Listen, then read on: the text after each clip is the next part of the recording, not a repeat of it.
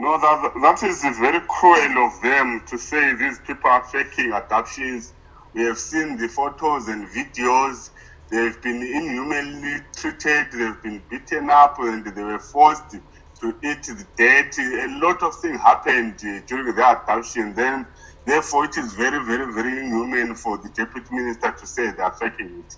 It was done by ZANU-PF because they actually arrested by the police and taken away, handed over to the state security agents and the ZANU-PF functionaries who tortured them until the following day. So really, it is not fair for them to say these people are faking abductions. So he's saying that, in fact, there is some factionalism in the MDC. That's why things are happening this way.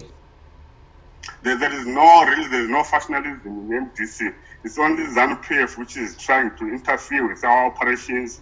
That is why they have engaged the likes of Thokozani, Monzora, and the committees to work with them. But the generality or the membership of Together, they know that their leader is Chamisa. There's no factionalism. We are working as a unit. We are working together as a party. So they are saying maybe members are abducting each other. There's no way the members of the party can adapt to one another because we are working together as one. There's no factionalism in our party. So now they are even saying that the same happened to Dr. Peter Makombe. You still remember the doctor that was allegedly abducted by state security agents? Yeah, he was abducted. That's why he has since left the country. Although he was not the member of the party, belongs to the Doctors Association, not the MDC Alliance.